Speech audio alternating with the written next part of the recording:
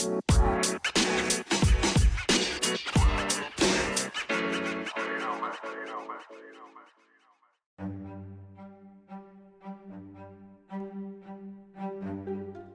approximately 8:30 p.m. on June 18, 2023, 45-year-old Hardeep Singh Nijjar exited the Guru Nanak Gurdwara, a Sikh temple in the Canadian city of Surrey, British Columbia. 2 minutes later, he was dead. As Nijjar entered his pickup truck in the parking lot, he was ambushed and shot several times by two masked gunmen before dying at the scene. Nijjar, who had emigrated to Canada from the Indian state of Punjab in 2007, was a prominent member of the Khalistan movement, which supports the establishment of a Sikh national homeland independent from India in Punjab. Nijjar was a controversial figure in both India and Canada. Among supporters of the Khalistan movement, Nijjar was known for his work with Sikhs for Justice, a non-violent organization that advocates for the human rights of Sikhs and supports the independence of Khalistan through political mobilization. But according to the Indian government, Nijjar was a terrorist affiliated with the Khalistan Tiger Force, a violent militant group that has targeted soldiers and civilians alike. Since Nijjar was killed, political relations between Canada and India have hit an all-time low point. During the G20 summit in New Delhi in early September of 2023, Canadian Prime Minister Justin Trudeau and Indian Prime Minister Narendra Modi had a tense meeting in which Trudeau stated that the Canadian government was investigating India's involvement in the assassination. Roughly a week later, Trudeau firmly accused the Indian government of being involved in the killing. Although no evidence has been released supporting this theory, Canada expelled Indian intelligence officer Pavan Kumar Rai that night. The next day, Canadian diplomat Olivier Sylvestre was expelled from Canada's intelligence headquarters in India. The assassination of Nijjar and the ensuing diplomatic fallout between Canada and India did not occur in a vacuum. On the contrary, it is part of a long-standing Canadian connection to the Khalistan issue, as well as a massive trend of Indian immigration to Canada.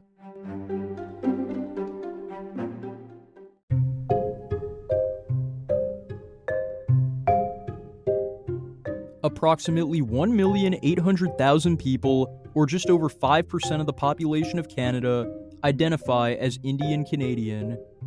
Similarly to Indian American immigrants, as discussed in the Historia Obscura episode about Bhagat Singh Thind, immigrants to Canada from India have generally been motivated by pull factors such as better employment and educational opportunities in Canada. But in contrast to the United States, Indian Canadian immigration is also helped by ease of migration, as both India and Canada retain strong ties to the British Commonwealth. And just like in India, the divide between Sikhs and Hindus is certainly present. Sikhism is the plurality religion among Indian Canadians, with roughly 34% identifying as Sikh. Hindus, meanwhile, make up 27% of the Indian Canadian population. Another 17% identify as Muslim, 16% as Christian, and 6% adhere to other religions or are irreligious. The divide between different religious groups can also be seen in languages spoken by Indian Canadians. Punjabi is the fifth most common mother tongue in Canada, with almost 2.1% of all Canadians speaking it. This is overwhelmingly linked to the Sikh community, as most Sikh Canadians have families hailing from Punjab. Hindustani, which is overwhelmingly spoken by Hindus and Muslims, is much less common, with approximately 1.4% of Canadians speaking Hindustani as their mother tongue. Although the Vancouver metropolitan area has an overwhelmingly Sikh Indian Canadian population, Sikhs and Hindus congregate together in Ontario cities such as Brampton, Scarborough, Markham, Etobicoke, and Mississauga. Just as Sikhism and Hinduism have influenced Canadian society, so too has the Khalistan issue. In particular, one attack by Khalistani separatists had an insurmountable and extremely deadly impact on the Indian Canadian community. I'm going to tell you all about it right now on Historia Obscura.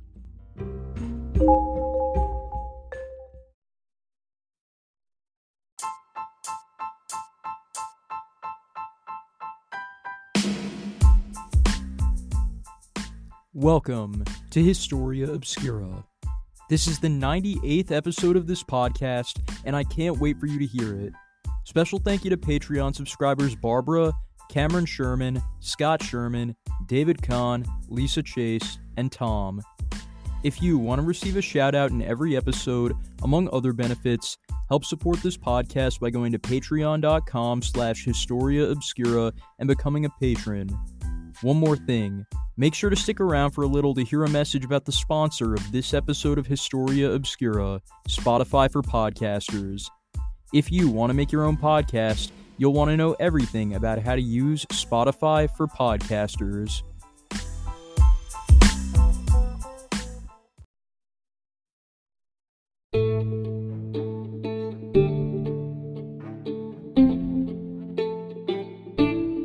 In the early 1970s, the largest mass migration of Sikhs to Canada from India took place, turning Metro Vancouver into the area with the highest concentration of Sikhs outside of India. One man in this group was Talwinder Singh Parmar, who emigrated to British Columbia and became a naturalized Canadian citizen in May of 1970. With the advent of a massive Sikh diaspora came more financial and ideological support for the Khalistan movement. Parmar, a Sikh nationalist, spent almost a decade forming connections with Sikh organizations in Canada before co-founding Babbar Khalsa, a Sikh militant organization. In April of 1978, Parmar's co-founder, Sukhdev Babbar, was to lead Babbar Khalsa's operations in India and to a lesser extent Pakistan, while Parmar would lead Babbar Khalsa's North American wing in Sikh population hubs such as the Canadian provinces of British Columbia and Ontario, as well as the American states of California, Washington, and New Jersey. Parmar returned to India temporarily in 1981, allegedly being involved in the murder of 2 police officers in Punjab, for which he was arrested in West Germany in 1983. However, as Parmar was a Canadian citizen, he was deported back to Canada, and the Canadian government refused to extradite him to India. In June of 1984, the Khalistan conflict reached a head when India decided to take out Sikh clergyman and militant Jarnail Singh Bhindranwale at his headquarters at the Golden Temple, the holiest site to Sikhs. With the intelligent support of the United Kingdom, the Soviet Union, and Israel, the Indian military carried out Operation Blue Star, besieging the temple in Punjab and killing Bhindranwale after 10 days. As many as 10,000 civilians were killed in the raid, drawing criticism and backlash from Sikhs both within India and abroad. In October of 1984, Indian Prime Minister Indira Gandhi was assassinated by 2 of her Sikh bodyguards in an act of revenge.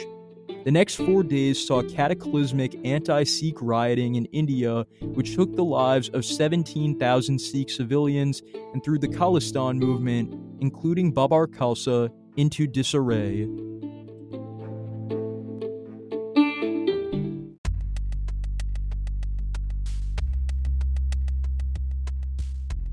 In the aftermath of Operation Blue Star and the 1984 anti-Sikh riots, Babbar Khalsa regrouped and returned with a vengeance. As the leader of Babbar Khalsa's North American operations, Talwinder Singh Parmar began assembling a team of Sikh nationalists in British Columbia to make a violent statement to the Indian government. The targets for Babbar Khalsa's planned attack were Air India Flight 182, which ran from Montreal to London to Delhi to Mumbai, and Air India Flight 301, which ran from Vancouver to Tokyo to Bangkok. Parmar first ventured to the small town of Duncan on Vancouver Island to meet Inderjeet Singh Rayat, an electrician and auto mechanic. Rayat began collecting dynamite, repeatedly asking locals how much it would take to blow up a tree stump and offering to pay 3 times the market price for dynamite. Next, Parmar went for the hearts and minds of North American Sikhs, teaming up with Ajaib Singh Bagri, a forklift driver from the British Columbia city of Kamloops. Parmar and Bagri went on a tour across Canada and the United States, soliciting donations from Sikh temples and community groups. This tour culminated in a massive gathering at Madison Square Garden in New York City, where Bagri told a crowd, quote, "Until we kill 50,000 Hindus, we will not rest." Vancouver businessman Riputaman Singh Malik also allegedly provided financial support to Babbar Khalsa. Parmar reportedly approached Jerry Boudreau, a career criminal from Calgary, offering him $200,000 to plant a bomb on a plane. Wanting to keep his nose clean, Boudreau informed the Royal Canadian Mounted Police that Parmar was planning to bomb an airliner. Although informants were sent to meet with Parmar, the Mounties concluded that there wasn't enough credible evidence of the plot. But this was not true. By June of 1985, Rayat had finished constructing a bomb and began testing it in the woodlands of British Columbia. Once Parmar gave the go-ahead, a turban-wearing man purchased 2 Air India tickets with $3,000 in cash. This man is believed to have been Hardyal Singh Johal, a high school janitor from Vancouver who allegedly stored the 2 suitcases containing bombs in the basement of his school.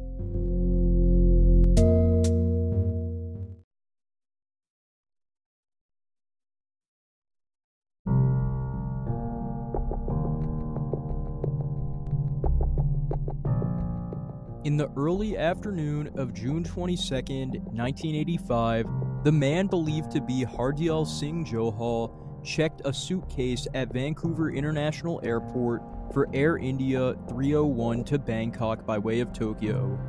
However, the suspect never boarded the plane. Later that night, Inderjeet Singh Rayat arrived at Montreal Mirabel International Airport after flying from Vancouver by way of Toronto. He checked the other suitcase for Air India 182 to Mumbai by way of London and Delhi, but also did not board the plane. The passengers on this flight were overwhelmingly Canadian Hindus of Indian descent from southern Ontario, with some British citizens as well, while all of the crew members were Indian citizens. Air India 301 arrived at Tokyo Narita International Airport on the afternoon of June 23rd, where it became clear that Rayat had made a massive mistake. See, since he failed to account for the fact that Japan does not observe daylight saving time, he set the bomb's timer for an hour earlier than he wanted it to go off.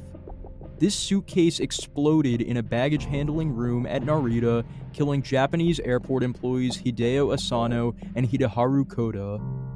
Less than 1 hour later, just after 8 a.m. Irish Standard Time, the bomb in the cargo hold of Air India 182 exploded 30,000 feet over the North Atlantic Ocean. The aircraft experienced explosive decompression, causing it to break apart in midair. The debris from this plane settled approximately 120 miles off the coast of Ireland. No Mayday call was sent out, and Air India 182 simply vanished from the flight radar. Air India 182 became the first Boeing 747 jumbo jet in history to be downed by an onboard bomb. 2 hours after the bombing, an American cargo ship passed by floating debris and human remains, giving the first confirmation that the flight had been downed. The Irish Naval Service was deployed to recover any bodies. 132 were ultimately found. All 329 passengers and crew members on board were killed, which made Air India 182 the deadliest act of aviation terrorism prior to 9/11.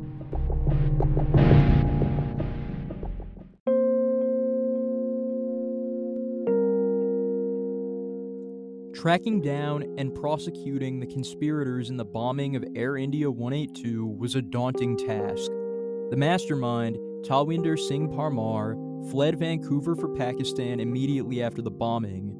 He continued his militant leadership of Babbar Khalsa until October of 1992, when he was killed in a shootout with Indian police in Punjab at the age of 48. The bomb maker, Inderjeet Singh Rayat, initially escaped murder charges due to a lack of evidence, instead pleading guilty to possession of explosives and receiving a $2,000 fine. He then moved with his family to Coventry, England. In 1988, after an investigation of the Tokyo bomb found a link between the Sanyo alarm clock used as a timer and an earlier purchase made by Rayat, he was arrested by British police and deported to Canada.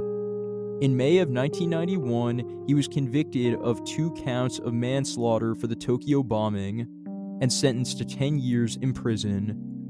In 2001, he was charged with murder for the Air India 182 bombing, but he was only convicted of manslaughter as the jury found that he could not have known whether or not the bomb was going to be used to blow up a passenger plane. After serving another 5 years, Rayat was arrested again in 2006, this time for perjury committed during the murder trial. According to new evidence, Rayat had lied under oath about his connection to the conspiracy. He was convicted and sentenced to 9 years, the longest sentence for perjury ever given in Canadian history. Since his release on parole in 2016, Rayat has been a free man living in Duncan, British Columbia.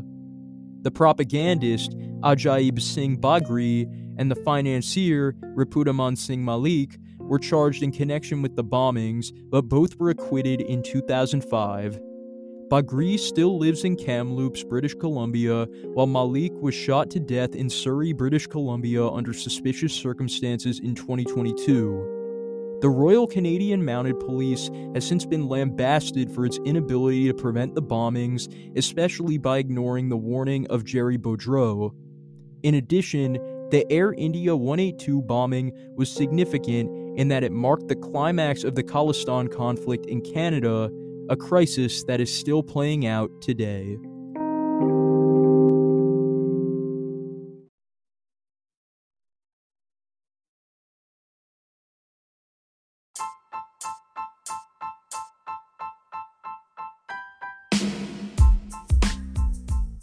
I hope you enjoyed this episode of Historia Obscura. I really enjoyed writing it. If you want to suggest an episode of Historia Obscura, send me a voice message at podcasters.spotify.com/pod/show/Historia Obscura/message. Feel free to leave your name and location, and if I like your idea, I'll make an episode of it and give you credit. Additionally, if you want to support this podcast, go to patreon.com/Historia Obscura and become a patron.